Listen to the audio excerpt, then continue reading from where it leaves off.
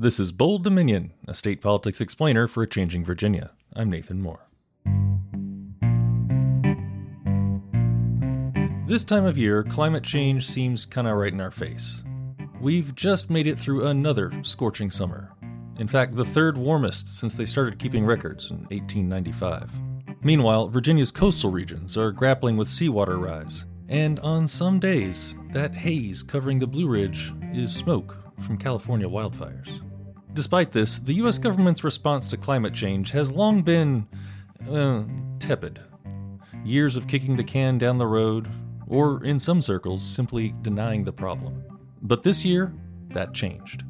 Last month, U.S. Congress passed the biggest climate law in U.S. history, under the unassuming name Inflation Reduction Act. The IRA is the smaller version of last year's Build Back Better proposal, with a number of compromises made to West Virginia Senator Joe Manchin. So now, the IRA will provide strong incentives for people to choose clean energy through their consumer choices.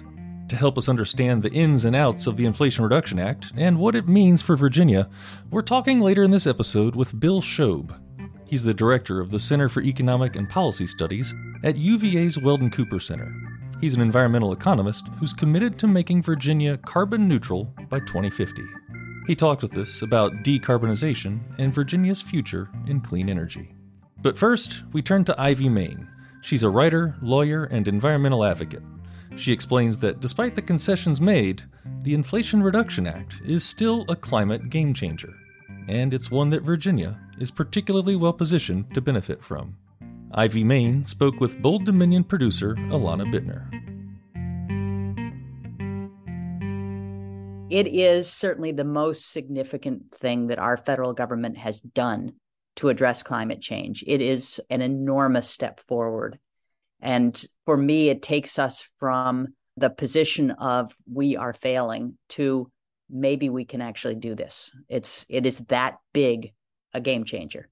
What parts of the law do you, as an environmental advocate, get most excited about? The parts of it that I think are most influential are the things that put a tailwind behind the transition to renewable energy and electrification, both of transportation and buildings. Those trends were already happening, but they weren't happening very fast, and they were held back by all of the embedded subsidies we have for fossil fuels. This changes the playing field so that renewable energy and electrification now have the advantages in policy and economics that they already had in technology. How exactly is it incentivizing the renewable energy in solar and wind? Primarily, since this is an economic bill, they had to do everything through economics in order to be able to get it through the Senate with 51 votes rather than what you would ordinarily need, which would be something that could defeat a filibuster. So the whole thing is done through economics. And that's why we're seeing so many tax incentives and rebates in it. And that's the framework for getting more renewable energy and getting more electric vehicles and offering incentives for building electrification. So, if before you were thinking, well, it's a little too expensive to buy an induction stove and get rid of the gas in my home, this now makes the incentive quite clear, and it changes how you think about it. And it does that in many little ways that add up enormously. I'm curious, in your article that you'd written, you'd said that this bill kind of had three main themes. I'm curious, could you just explain what those themes are and why they matter? Okay, so you've got the incentives to use renewable energy and move away from fossil fuels, and that is at the heart of it. But the way that Congress chose to do this was to focus on making sure that the benefits are going to go to the people who need them most.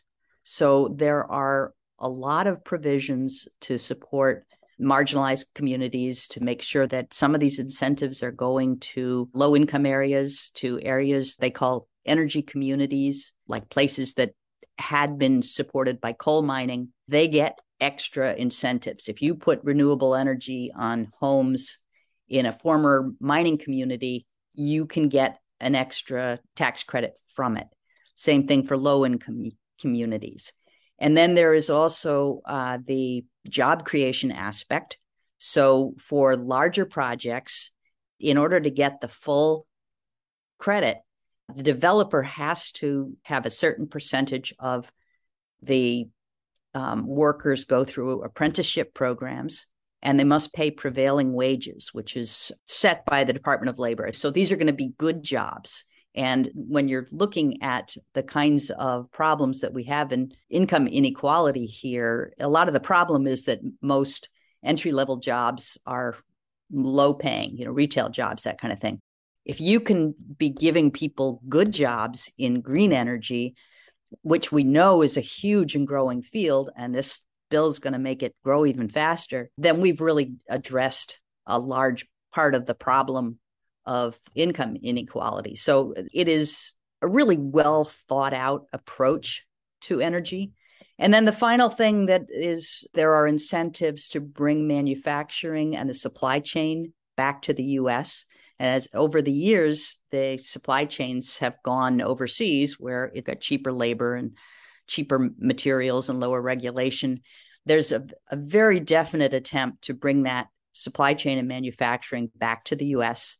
And part of that is making sure that we have the jobs here, but it's also about getting us out of this situation we're in right now where everything is hung up on the supply chain. You're waiting for pieces from around the world to get to the US before you can make equipment. And by having it in the US, you're taking care of both sides at once. So there are credits for manufacturers for here that will offset higher costs. And then there are also requirements for using US-made components in order to get the full tax credits. You had mentioned that this is specifically an economic bill, so they had to approach these issues from that angle. Right. I'm curious, what was the other option for it to, what would have it looked like from another angle? What other angles would they have attacked this from? I don't know if that's a strange question. I just find that interesting. That's actually a really good question. Mostly when we want to attack a problem, we do it by regulation rather than by money. Like California's decided that it's going to phase out internal combustion engines, right? Gasoline cars. You could see that happening at a federal level, except I don't see that happening with our federal level. But I mean, that would be an approach to dealing with the problem of carbon pollution from the transportation sector, is just say, we're going to stop building these cars. Instead, this is taking the approach of let's incentivize people to buy electric vehicles instead. It's a somewhat more indirect approach, but I think it should get to the same outcome. I mean, one of the things that people don't really consider when they're looking at the trend line of electric vehicles is that once you get to the point where they're cheaper up front, it's not this same steady upward progress. It's suddenly a sharp demarcation. Who would buy a gasoline car if they have the charging and if it is cheaper up front?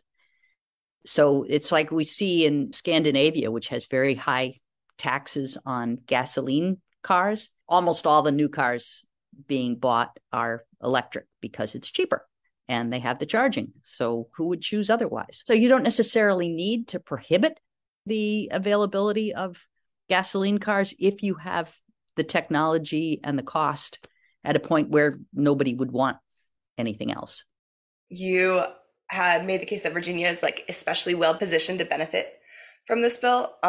What is it that Virginia is doing, and why is Virginia so well positioned? In 2020, we passed the Virginia Clean Economy Act, which creates a framework for an energy transition to a zero energy electricity sector. And in 2021, we passed a clean transportation, the Clean Cars bill that creates better incentives for electric vehicles. And we have programs for electric school buses. At the same time, all of Southwest Virginia needs a new economy model because it had been reliant on coal mining. Coal mining jobs are now down to, I think, around 3,000 jobs, something like that. It's very low in Virginia now. But you've got all these former coal workers who need new careers. So the provisions in the Inflation Reduction Act that are targeted to these energy communities will help us with that transition. There's other provisions from previous laws, like the infrastructure, the bipartisan infrastructure law has a lot of money for cleaning up abandoned mine lands. So there was already money coming in. And if you can take those abandoned mine lands and turn them into solar farms, right, you've got a win-win situation, right? So that's part of that. We're off and running on offshore wind, which will be a bigger and bigger part of the energy supply for the East Coast. And as the technology improves, we'll start seeing floating wind turbines. And so Virginia is already developing manufacturing supply chain businesses in the Hampton Roads region to take advantage of the offshore wind technology. And so putting some extra incentives out there for renewable energy will help us develop that industry as well. And then finally, solar energy is the cheapest form of new electricity in Virginia. And anything you do that makes that further incentivized is going to be good for Virginia. What parts of this law do you see to be like most impactful for like everyday Virginians? Like what will people be most? Yeah. Right. So I'm glad you raised that because we've been talking really about the effects on the grid and so forth. But one of the aspects of the law is how much it gives to ordinary residents to affect climate action through their consumer choices. So in particular, things you can do in your home, such as rebates for switching to electric heat pump instead of a gas burner, for an induction stove instead of a gas stove, heat pump water heater instead of a gas water heater. So I think that home electrification will be a big part of it. Obviously, there's been a lot of talk about the electric vehicles and giving the full tax credit for new vehicles, but also a tax credit for used vehicles, which is what most vehicle sales are. So that's going to be important for ordinary people who can't afford new cars, that they can get a rebate for buying a used electric vehicle. As electrification continues and as batteries get better, I think we will see all kinds of things that currently use fuel now become electrified. Things like leaf blowers and lawnmowers, will start being electric. And that's something where consumer choice will really drive the change. I'm curious, like with October coming up, that's when like Virginia law requires the new governor to like produce an energy plan. Yeah. So Youngkins is coming up. I'm curious, like, what do you expect that to look like? This is going to be interesting because the energy plan, the Senate also rewrote the Commonwealth Clean Energy Policy. I won't say Senate, the whole General Assembly did. And it requires the energy plan to specify actions over the next 10 years that will support the Commonwealth Clean Energy Plan's goal of a clean energy economy by 2045. So he's got to come up with actions that support the energy transition. And this is a guy who campaigned against Virginia's energy transition. He is still trying to get us out of the Regional Greenhouse Gas Initiative. He campaigned against the Clean Economy Act. So it's going to be really interesting to see how he writes an energy plan that requires him to take those as a given and to work towards their goals. Now, given the IRA and the other laws in place, even if you don't like the transition to a carbon-free economy, there are all kinds of reasons you would want to take the money, right? These are going to create jobs. These are going to create business opportunities. And so a good energy plan, even from someone who doesn't really like that direction, ought to lean into it. Politically, I'm less certain that he will do that. That's not where he thinks his political future is. So I'm going to be quite curious to see. Now, he's got very good people at the Virginia Department of Energy working on this plan, and they are themselves committed to following Virginia's laws. So there is a real tension here. We'll just have to see. When we started, you asked how much of a game changer this is. And we've been focusing on the energy sector. I think it is important to recognize that there are a lot of sectors of the economy that this doesn't address. Agriculture, industry, it is much harder to decarbonize the industrial sector.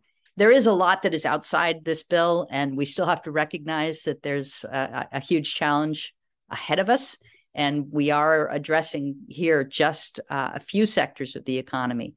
These are huge. And I think there are other things happening that will make some of those other choices easier.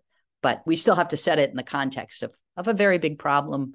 But as I say, this makes me think we may have it in us to do it. Ivy Main is a writer, lawyer, and environmental advocate. Stay with us. We've got UVA environmental economist Bill Shobe in the second half of today's show. You're listening to Bold Dominion, a state politics explainer for a changing Virginia. Visit us online at bolddominion.org. If you've ever had a question about state politics, just let us know. Maybe we'll do a show about it. Shoot us an email at bolddominion@virginia.edu. You can find us on Apple Podcasts, Spotify, or wherever fine podcasts are served up. Go ahead and subscribe. Hey, and leave a nice review for us while you're there. Bold Dominion is a member of Virginia Audio Collective, online at virginiaaudio.org. Check out all the podcasts from the collective, from science to history to music to community affairs. We amplify the voices of people in our community and help them tell stories that matter. You can listen and subscribe at virginiaaudio.org. And we're back. We turn now to Bill Shobe. He's an economics professor at the University of Virginia, as well as the director of the Center for Economic and Policy Studies at UVA's Weldon Cooper Center. Even before the Inflation Reduction Act, Virginia has been on the path towards clean energy. Professor Shobe sat down with Bold Dominion producer Alana Bittner. He talks about what our energy landscape looks like now and what it'll take for Virginia to become carbon neutral by 2050. If you add it all together, the conclusion you come to is this is something we can do. And this is something that in the short run is the most natural thing in the world because it's the cheapest path forward. And in the longer run, we know that Virginia, like other states, has a lot to lose if we don't address climate change. And so being a contributor to the solution of that problem by moving ahead with decarbonization pushes the rest of the world in a direction that's ultimately really good for us. Our efforts to decarbonize are contributing to this global move to reduce CO2 emissions that comes back and benefits us in a big way. You've done a lot of research on carbon neutrality in Virginia and getting there by 2050. Like, what specifically will it take for Virginia to get there? We use a lot of energy in the transportation sector in Virginia. And if you think about transportation, of course, right now, almost all of our transportation is fossil fuel based. You know, I'm sure that the use of electric cars is growing very fast. And a lot of the major U.S. manufacturers have announced they're going to even stop selling fossil fuel cars by the middle of the next decade. I'm guessing Virginia's probably running close to 5% electric vehicles right now. I don't know, earlier in the year, Tesla alone was 6% of all sedans, all non-SUV light vehicles sold in the state. So it's moving very fast. It's moving faster than the regulations require, actually. So transportation is moving forward, shall we say. One of the things that Virginia is going to need to address in the next few years is the building code. Updating the building code to acknowledge that we need to move away from fossil-based heating and cooling. We need to move towards more efficient building shells in order to get all the advantages of new technologies that are available. We have two more sectors to talk about. One is the industrial sector. A lot of industrial processes need very high heat. So you burn natural gas or you burn oil to get this high process heat for industrial purposes. It turns out to be pretty hard to replace. You can't just put electricity there and expect it to be as cost effective. It's just not that simple for industry. While it's important to push ahead with trying to find ways to replace the use of fossil fuels in industry, it may be so expensive to do so that it would actually be better to go ahead and use some fossil fuels for the process heat in industry, but to pull it back out of the air someplace else and put it back in the ground. And that part is called carbon dioxide removal. And so it may be that it would be cost effective to do something that seems kind of silly. Put CO2 in the atmosphere first and then take it back out again. But replacing the process heat in industry can be so difficult that it would actually be worth doing it that way. Now, let's tackle the electricity sector last. It turns out we actually tackled it first. We have the Virginia Clean Economy Act, which requires that Virginia's electricity sector essentially become decarbonized by 2050. There are several steps in that process, and the schedule for Dominion Energy is different than the schedule for Appalachian Power. But the long and short of it is that the law pretty much requires that we eliminate greenhouse gas emissions from electricity generation by 2050. So how do we do that? Well, in the short run, it's pretty easy to see the path forward, because right now, hands down, even without the Inflation Reduction Act, solar energy is our cheapest new source of power in Virginia, period. So if we want to generate more electricity, we want to do it with solar if we want the cheapest new source of energy. Now, the Inflation Reduction Act makes it even cheaper. So it would be crazy to build anything else right now. And eventually, we'll want to build some offshore wind. We're currently in the process of planning an offshore wind farm that may or may not get built as early as the current plans are. There's a lot of discussion about that right now. But in the longer run, we'll definitely want to build some offshore wind. The cost is falling pretty quickly, and it's going to become competitive with other sources of energy within the next decade or so. So in the short run, we're going to be building new solar facilities to meet our increased energy needs because it's our cheapest.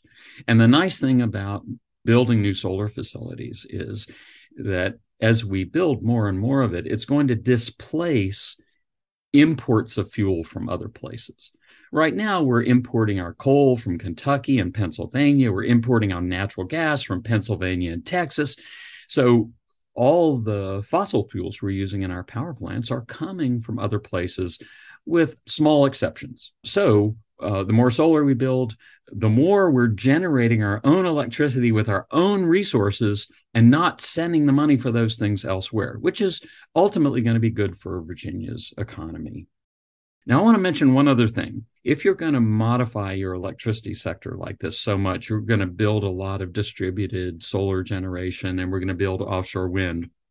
We have to pay attention to something that nobody really pays much attention to most of the time, and that is the transmission of power. We have a grid of wires that distribute energy from where it's generated to where it's used.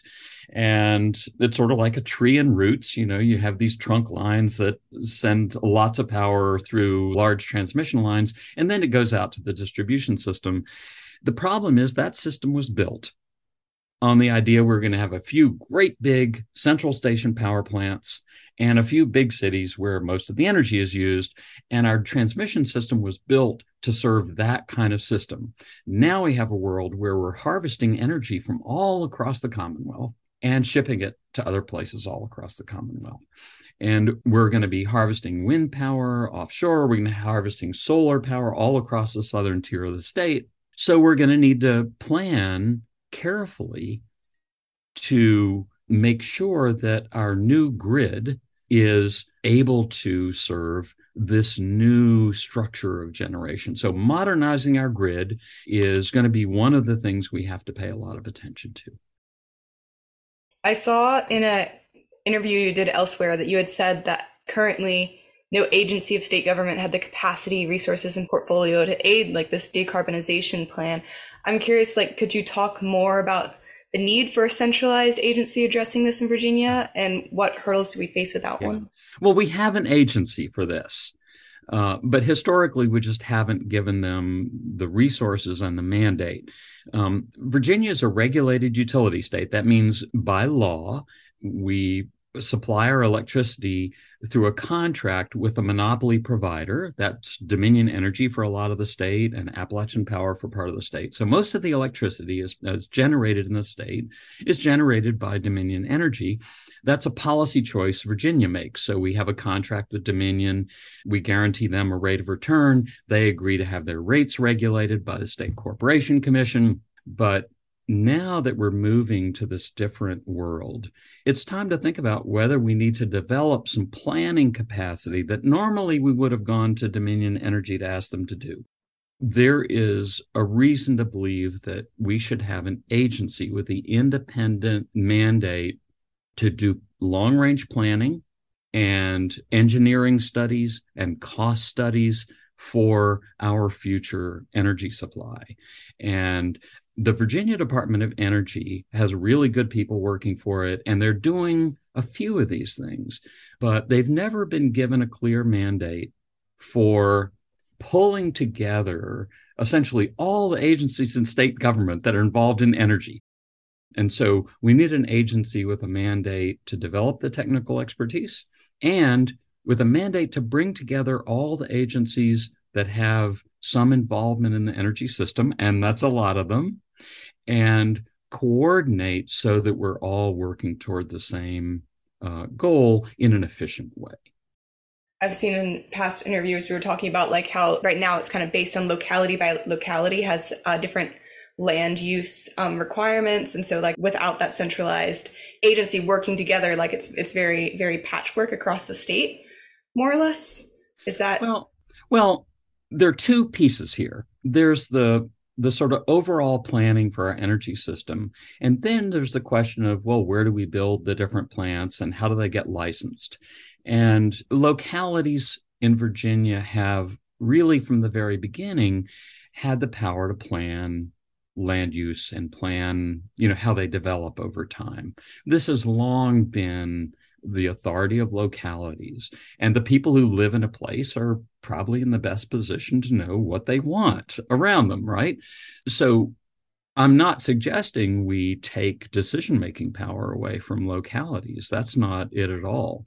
Localities have a lot of decisions to make. And so what we really need to be doing is providing localities with decision support. A lot of localities really don't have the kind of staff they need for evaluating these projects, the economics expertise they need to evaluate projects, all these things.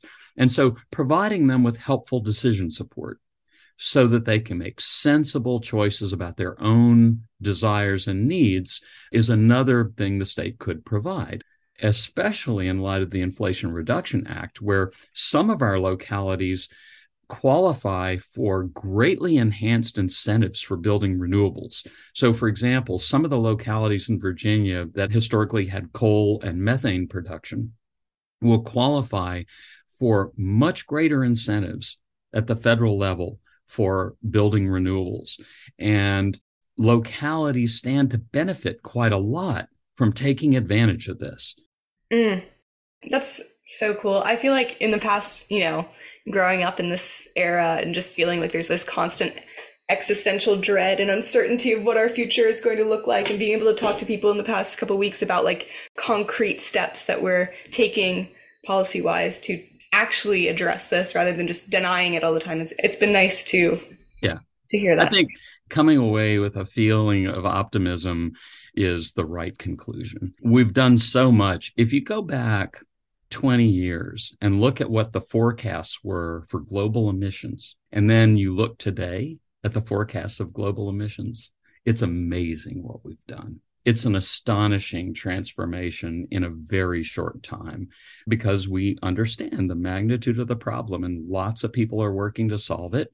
And the federal law that just got passed is an enormous contribution to doing that. And it's, I teach environmental economics here at UVA, and there's going to be lots of opportunities for my students to get involved in the move towards decarbonization. So it was a great thing to get that law passed for jump-starting the process and moving it forward. Bill Shobe is an environmental economist at the University of Virginia. Thanks to him and also to Virginia-based writer, lawyer, and environmentalist Ivy Main, who joined us in the first half. My name's Nathan Moore, and I'm the host of Bold Dominion. Our show this week was produced and edited by the terrific Alana Bittner. You can find us online at bolddominion.org, and don't forget to subscribe. It's just a click away.